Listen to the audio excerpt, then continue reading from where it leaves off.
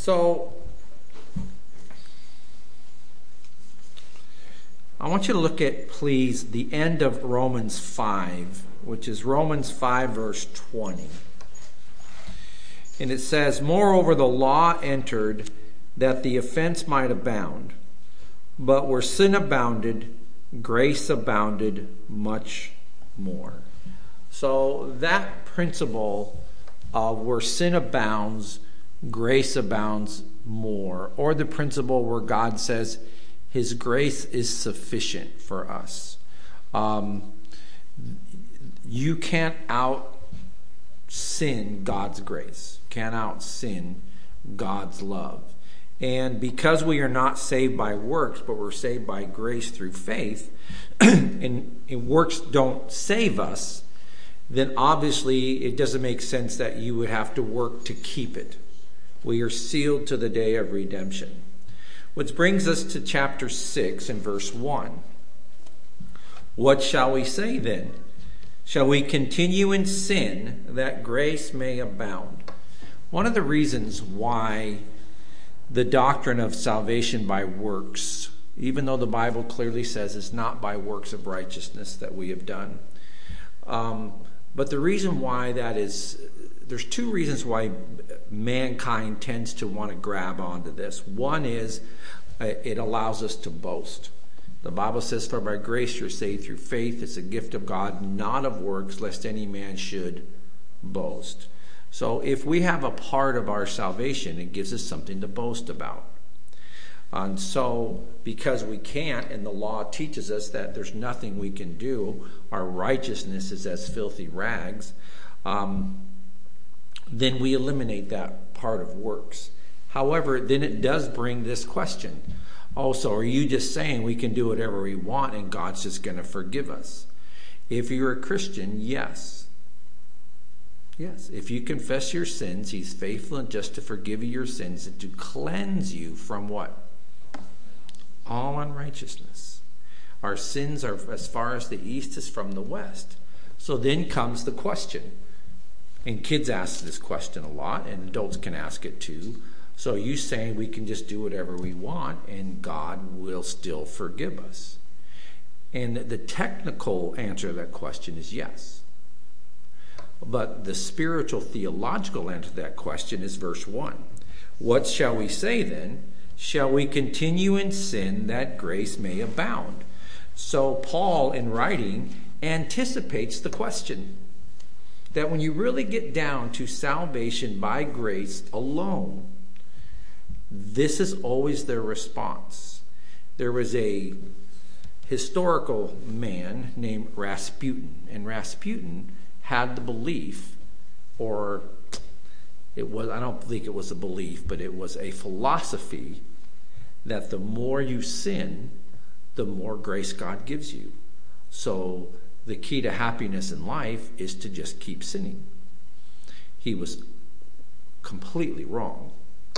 I think it was just an excuse to sin, which we see all the time in the world today.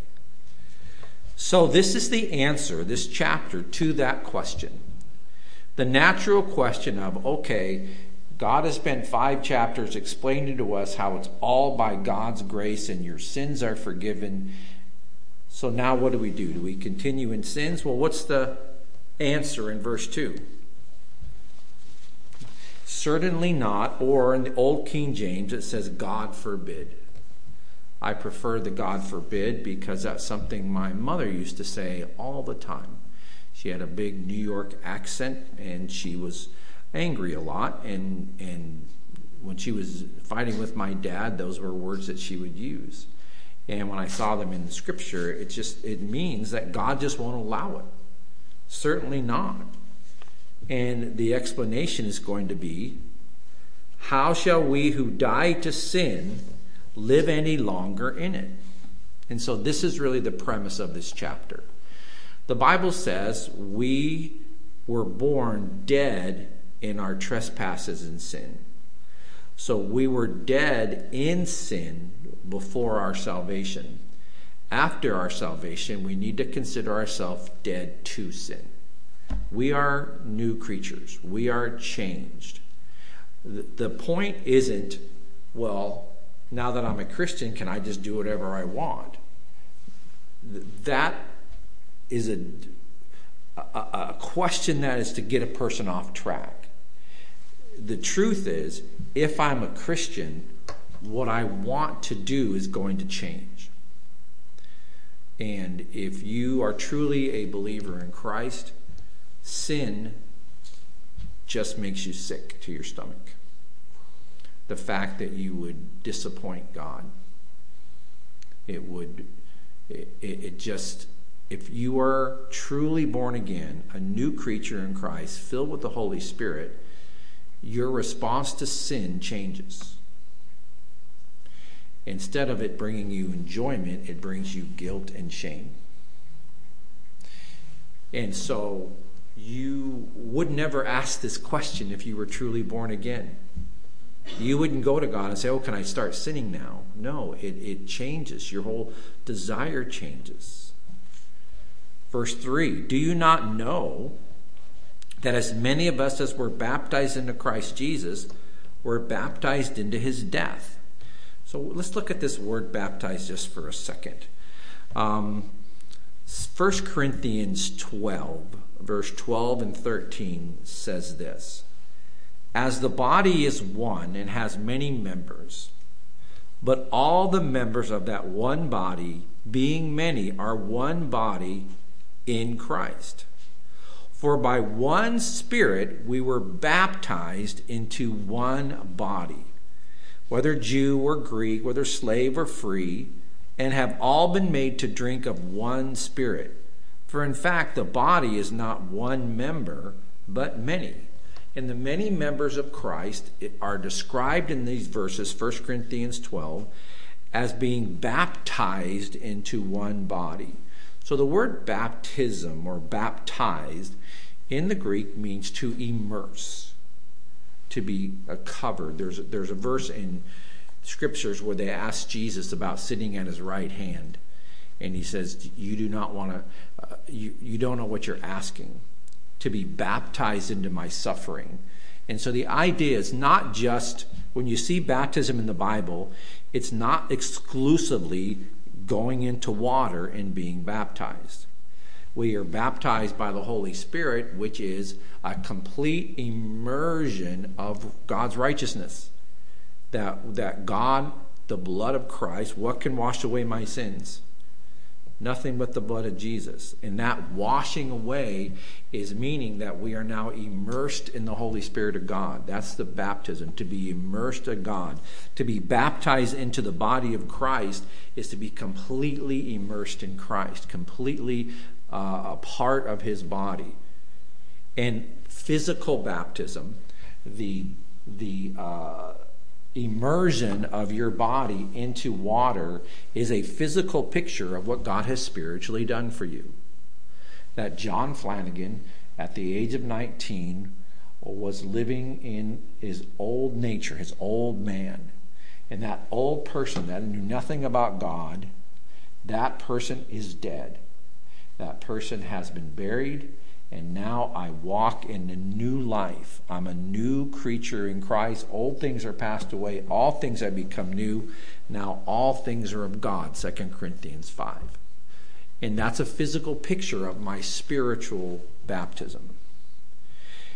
So he says, do you not know, as many of us who were baptized, that is, cleansed of our sins into Christ Jesus, were baptized into his death? Therefore, we were buried with him through baptism into death, and just as Christ was raised from the dead by the glory of the Father, even though we should walk in newness of life. So what is the answer to the question? The answer is, of course not. Certainly not. God forbid. If you're truly a Christian, you are changed. You are different. And I had someone come up angry. Someone was really mad at me after the message this morning. They came up and they grabbed this police officer and they said, you want this moved? There, I can move it myself. And so that person's in this old person. That person is uncomfortable with the gospel to a new creature. All things are great. All things are of God. And the thought of doing something to disappoint your Lord and Savior is heartbreaking. The guilt and the shame, it's overwhelming. So what? Are we just going to continue living our old life? Not if you're truly saved. It won't even be a desire anymore for you. We do know that many will say, Lord, Lord, and God will say to them, I never knew you. And I believe you can get a hint of those who can live. Look, I'm not saying that we're going to be sinless. It's not what, and we'll see that as we go through this chapter. But a Christian living in sin with no guilt and shame, or actually condoning sin, whether it's homosexual pastors or things of that ilk, you just have to assume the Holy Spirit's not working. Not to judge from the outside, but God says you'll know them by their fruit. You'll be changed. That's what this is about. Verse 5, for if we have been united together in the likeness of his death, certainly we shall be in the likeness of his resurrection. So the key words there are likeness. This outward baptism is a picture.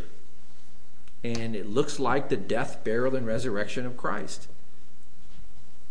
Knowing this, that our old man was crucified with him, that the body of sin might be done away with, that we should no longer be slaves to sin. And there is a difference. There's a difference between the slavery of sin and the fall of a Christian on certain days or certain moments in their life where they stumble. David was a murderer. David was an adulterer. David was a liar. But he was also a man after God's own heart. Psalm 51, he cries out to God. He doesn't continue in sin. My sin is ever before me, he says to God. Restore to me the joy of my salvation. He doesn't continue with it, make excuses for it. He changes. And there is that old person we used to be. And according to verse 6, that is the person that is crucified. Turn, if you will, to Ephesians chapter 4. Ephesians chapter 4. This is some pretty basic Christianity for us. However, it's good to see that God deals with this subject of the old man quite a bit in Scripture. In Ephesians chapter 4, and start in verse 21. If indeed you have heard him and have been taught by him, as the truth is in Jesus, that you put off concerning your former conduct the old man which grows corrupt according to the deceitful lusts, and be renewed by the spirit of your mind, that you put on a new man, which was created according to God in true righteousness and holiness. So in that verse, those verses, Ephesians chapter 4, we again see that phrase, putting off the old man. If you look at verse 23 of that verse, what is the process of putting off the old man and putting on the new man? In verse 23, how do we do it? By the renewing of your what?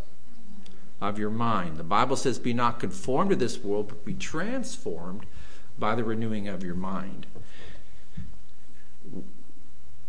The gospel and Christ was never meant to be presented on a solely emotional level.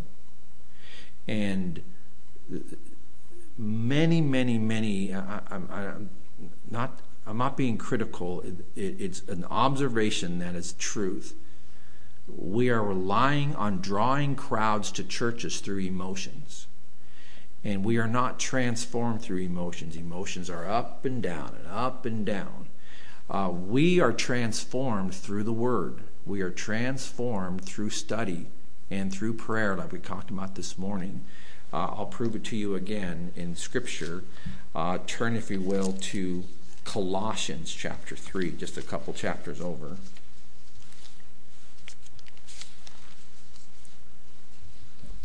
Verse 9. Well, let's look at verse 8. Colossians 3, verse 8. Now you yourselves are to put off all of these: anger, wrath, malice, blasphemy, filthy language out of your mouth.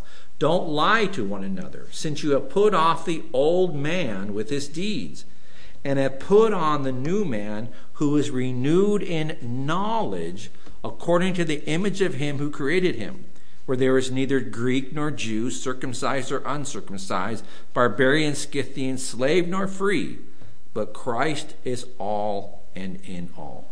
So you put off that old philosophy, that old thinking, that old worldview, and you replace it with a new worldview, with a new philosophy, and you put it on with Christ. In the beginning was the Word was with God, and the Word was God.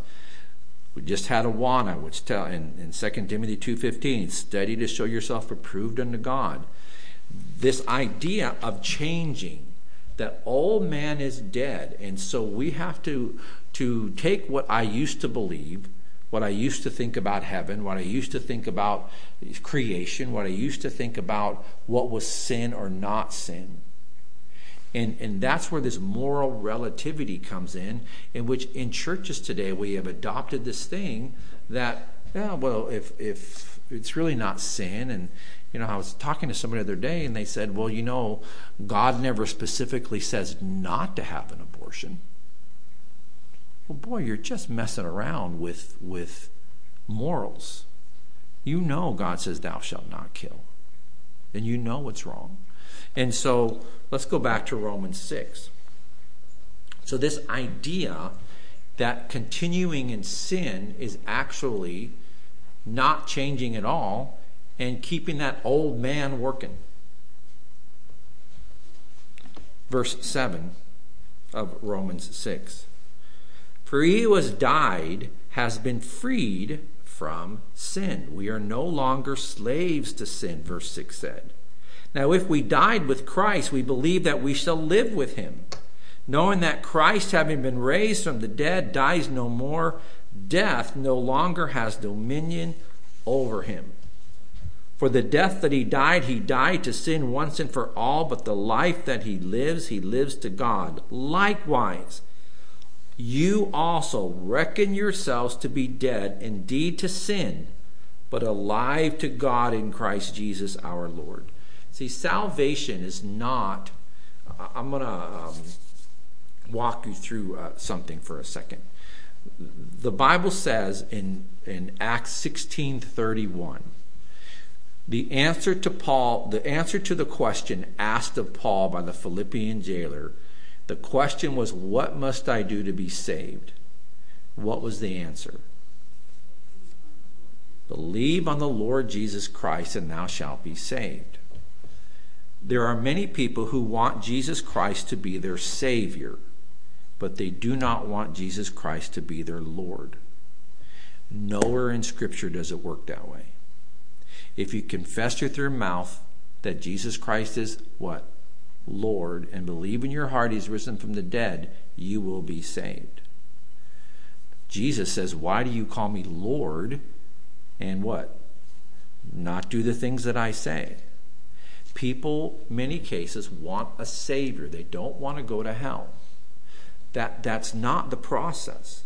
The process is that we leave our old man, reckon him to be dead, and we now are dead to our old life and alive to Christ. We're completely changed. When the Bible says that we're new creatures, it says all things are of God. Everything's about God now. So, if everything's about God, would that person then just continue in sin? Certainly not. Of course you wouldn't, because you're a new person. And if you have come and given your life to Christ and you're no different than you were before, then we go back to Romans 10:9. If you confess with your mouth that Jesus is Lord and do, what's the next part of it? Believe in your heart that he's risen from the dead. So do you believe it? Believe on the Lord Jesus Christ and you'll be saved. But if you're not doing anything Jesus says to do, then you obviously don't believe he's Lord. Does that make sense to everyone? I am so convinced that this book teaches lordship salvation. It's salvation. Whoever calls upon the name of the Lord shall be saved. And Lord means master. And Jesus said it himself. Don't call me Lord if you're not going to do what I say. And if I'm not your Lord, I'm not your Savior. If Jesus is your Lord, you are saved. But you can't have the Savior without the Lord. Nowhere in Scripture does it work that way. So if that's the case, and Jesus is my Lord, then would I continue in sin? Certainly not. God forbid. Wouldn't do it. Wouldn't happen. So the question is a mute question. It's a question that has to be answered because Paul knows it's going to be asked. But the answer is, of course you wouldn't, because you'd be a whole different person. Don't you understand what we're talking about? Don't you understand how salvation works, he says to them? Therefore, verse 12, because we're dying to self and living for Christ, don't let sin reign in your mortal body, that you shall obey it in its lusts.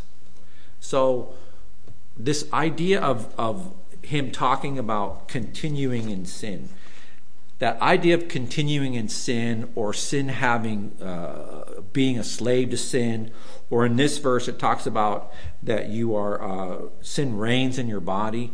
This is not talking about the falls of a person, of a Christian who falls into sin. They say something they shouldn't say, do something they shouldn't do. They go to God and they repent and get back on track. This is talking about being a Christian and living a continual life gripped by sin that you don't have any problem with. He says you got to let that go. And here's how you let it go. Verse 13, this is very important.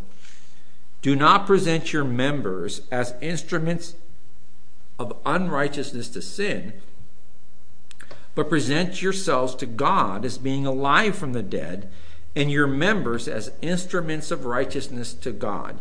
This is a very key thing to a Christian who might struggle with sin.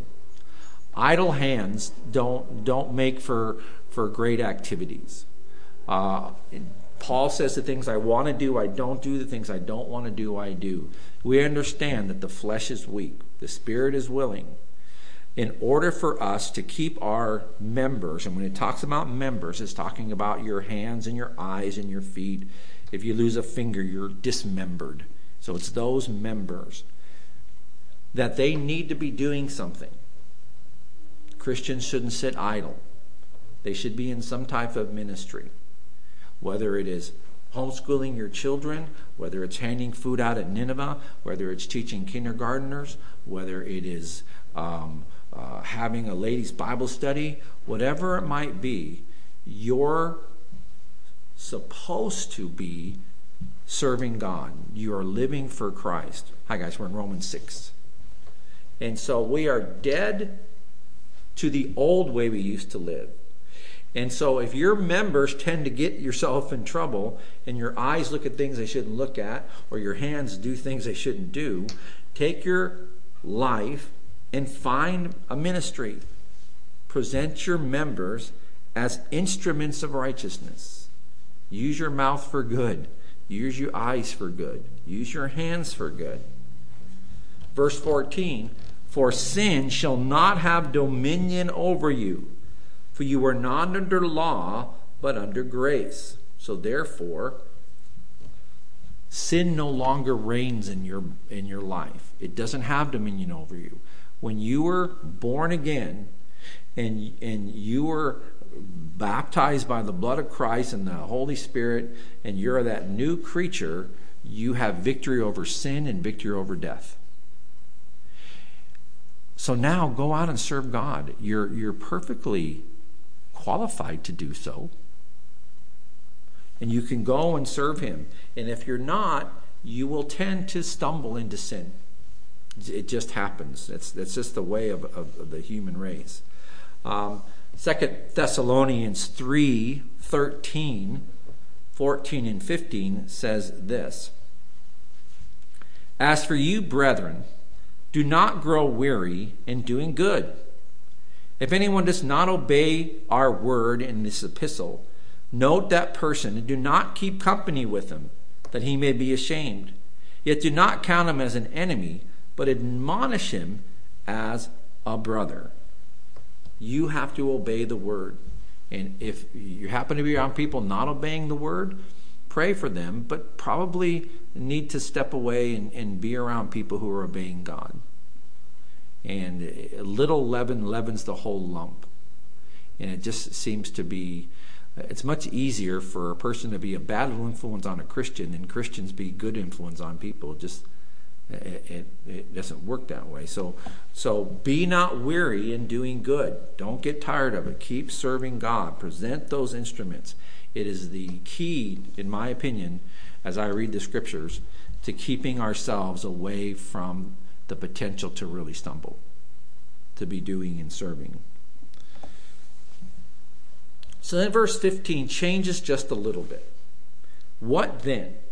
Shall we sin because we're not under the law, but under grace? It looks like it's the same question as verse 1, but there's a subtle difference in it. Verse 1 says, shall we continue in sin? That denotes just continuing your sinful life without changing at all. Not going to happen.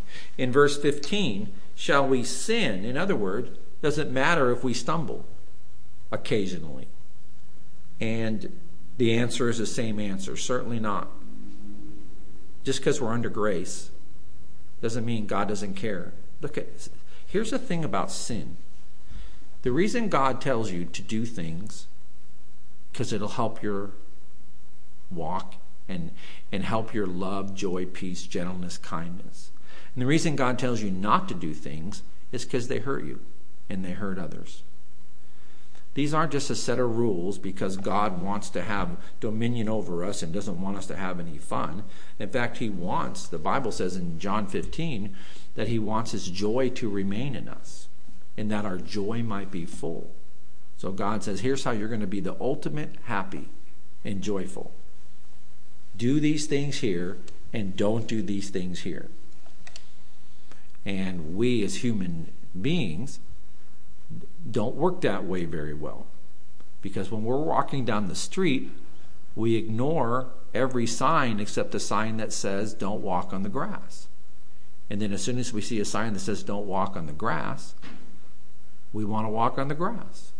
Even though we've just passed 7 houses that didn't have a sign, so we didn't even think about walking on their grass. But the Bible says men love darkness rather than light because their deeds are evil.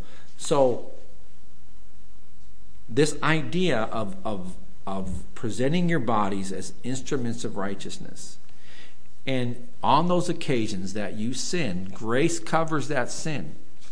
But you've got to stop. You've got to repent. Don't let those sins have dominion. Don't let them reign. Don't let them be your slave master. Do you see? He keeps using this language. That sin grips you. Verse 16, Romans 6.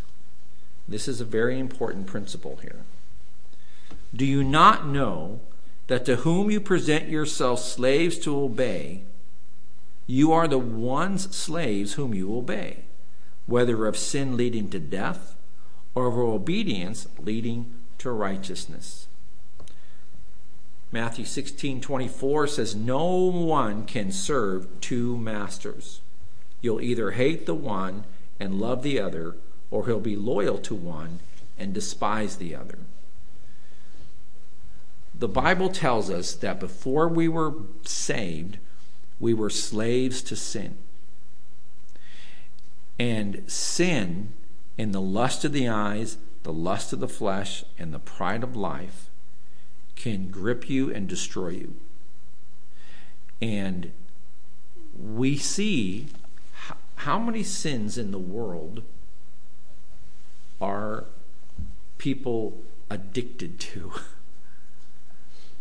And they have to go to counseling in order to get, I can't defeat, my anger, I can't get control of it. I keep losing my temper. I'm addicted to pornography, or I'm addicted to drugs, or I'm addicted to alcohol. I'm just addicted to this. I'm just addicted. I can't stop.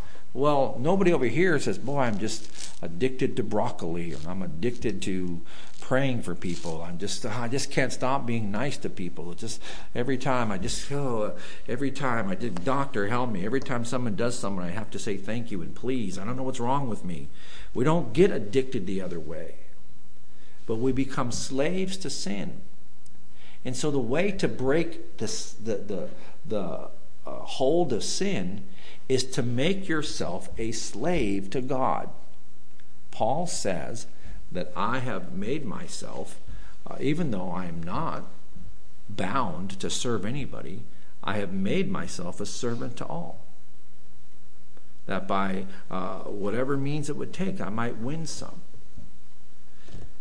And I have made myself a bondservant to Jesus Christ. And that bondservant is technically a volunteer slave. It's a picture of, in the Israelite laws of Moses, you could have slaves, but you would have to set them free on certain days, the Jubilee days, and you would set all of your slaves free. But a slave could voluntarily say, no, you're such a great master, I don't want to go anywhere else. I want to stay here. And they would take this little awl and they would put it through their ear, and that would denote that they belonged to this owner. And that's what we are to do. And we're taking ours. Jesus has set us free. You're going to heaven. Sins are washed away. As far as the east is from the west, and you can certainly do whatever you want in your life now because Christ has washed your sins away. And our response to that is, well, I don't want to go anywhere else. I don't want to go back to the world. I came to you because I hate that life. No, God, I present myself to you as a bondservant. Because if you're not obeying God, you're obeying the lusts of the world. We see it. If you read Romans 1, we went over this a few weeks ago, a couple months ago now. That's all that's happening in the world. People can't stop sinning. And it's the L. Well, L's not enough. We need a G, then the P, then the T, then the Q, then the R, now it's got a question mark at the end of it. And they just keep adding sins to it because sin never satisfies. The lust of the flesh is never satisfied. And they get darker and deeper and more enslaved to it, to the fact that, is it not bizarre that people's complete identity today is based on their sexual activity? That's the slavery of sin. The slavery of sin. Verse 17. But God be thanked that though you were slaves of sin, yet you obeyed from the heart the form of doctrine to which you were delivered. And having been set free from sin, you shall become slaves to righteousness. And that's the key. You read this book, and if God says stop doing something, you stop it. If God says to do something, you do it. You may not even know why you're not doing it or why you're supposed to do it, but you are now a slave to Christ and to what he says is right. I speak in human terms because of the weakness of your flesh. This is a pretty deep subject he's talking about. For just as you presented your members as slaves of uncleanness and lawless deeds leading to more lawlessness, now present your members as slaves of righteousness for holiness. And this is very common practice in the 2000s. People don't want to go to hell. They don't. Hell scares them. They want God to love them. They want to go to a better place when they die. But church, can't we just have, I can just have church at home, can't I? I don't have to read I don't like singing and that whole and I still want to live with my girlfriend. I don't think there's anything wrong with it. In God's eyes, we're still married, and God turned water into wine. So if I get drunk on weekends, God turned water into wine. So that's okay. And God loves everybody, and I was born this way anyway. So God is the one who made me to be gay, so that's got to be okay with God, because that's how He created me. And my teacher told me in kindergarten I was that way, and we get so. The Bible says in Romans 1 that suppressing the truth will lead to debased minds, and we live in a culture of debased minds. And he says, look at, you need to take your members that were slaves to the lawless deeds. We couldn't stop sinning. We couldn't stop. And God has rescued us from that lifestyle, rescued us from that slavery.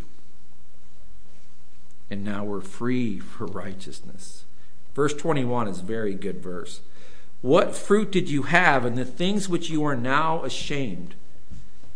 But the end of those things is death. And he brings up a good point.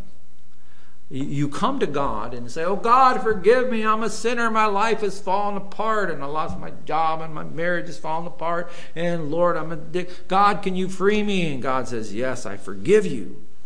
I'll wash you of your sins. Thank you. I'm going to go back to the life I'm just begging God to. It had no fruit. It's a dog, the Bible explains it, returning to his vomit. It's disgusting. And I don't know why dogs do that. My dog does it. And that's we have to get him, and we'll hear him. Well, you can always hear the dog when he's lost his dinner, and you got to get out there, because the next thing you're going to do is start eating it.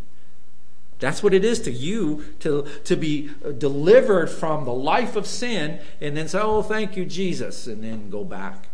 I thought that's why you came to Jesus in the first place. For the end of those things is death. But now, having been set free from sin, verse 22, and having become slaves of God, you have your fruit to holiness, and the end, everlasting life. What's the choice? Because the wages of sin is death, but the gift of God is what? Eternal life through Jesus Christ our Lord. So the answer to the question is very simple. Shall we continue in sin that grace may abound? Of course not. God forbid. Certainly not. You're a new person. Why would you want to go back? Why would you want to be enslaved to that? But understand, while your old man is crucified, that person is gone forever. Your flesh remains. And the flesh dwells no good thing. Paul struggles with it, and you're going to struggle with it. And the way to alleviate that struggle is to make yourself a slave to this book and to Jesus Christ and to the service of your Lord and Savior. Present your members as instruments of righteousness. And if you're doing that, if your time is filled with doing good, as Christ did, went about doing good, it alleviates those moments of temptation, those moments of potential falling. It's a beautiful chapter. It's very deep. People have debated it a long time, but it's not as complicated as people make it. We were sinners. God's forgiven us our sins. Why would we want to go back if we're new creatures? It doesn't make any sense.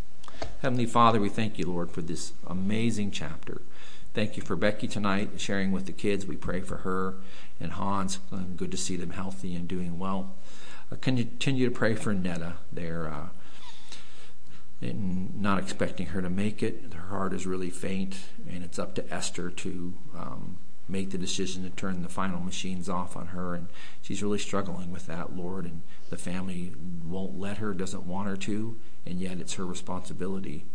And Lord, she knows that Netta is a believer and really feels as if God will take her at that time or not. They're really praying, Lord, that God, you would take her before they have to make a decision about turning off this machine. So we just pray, Lord, for Esther and Deborah and Marlena as they deal with this difficult situation. We thank you for your word. Help us to follow it in Jesus' name. Amen.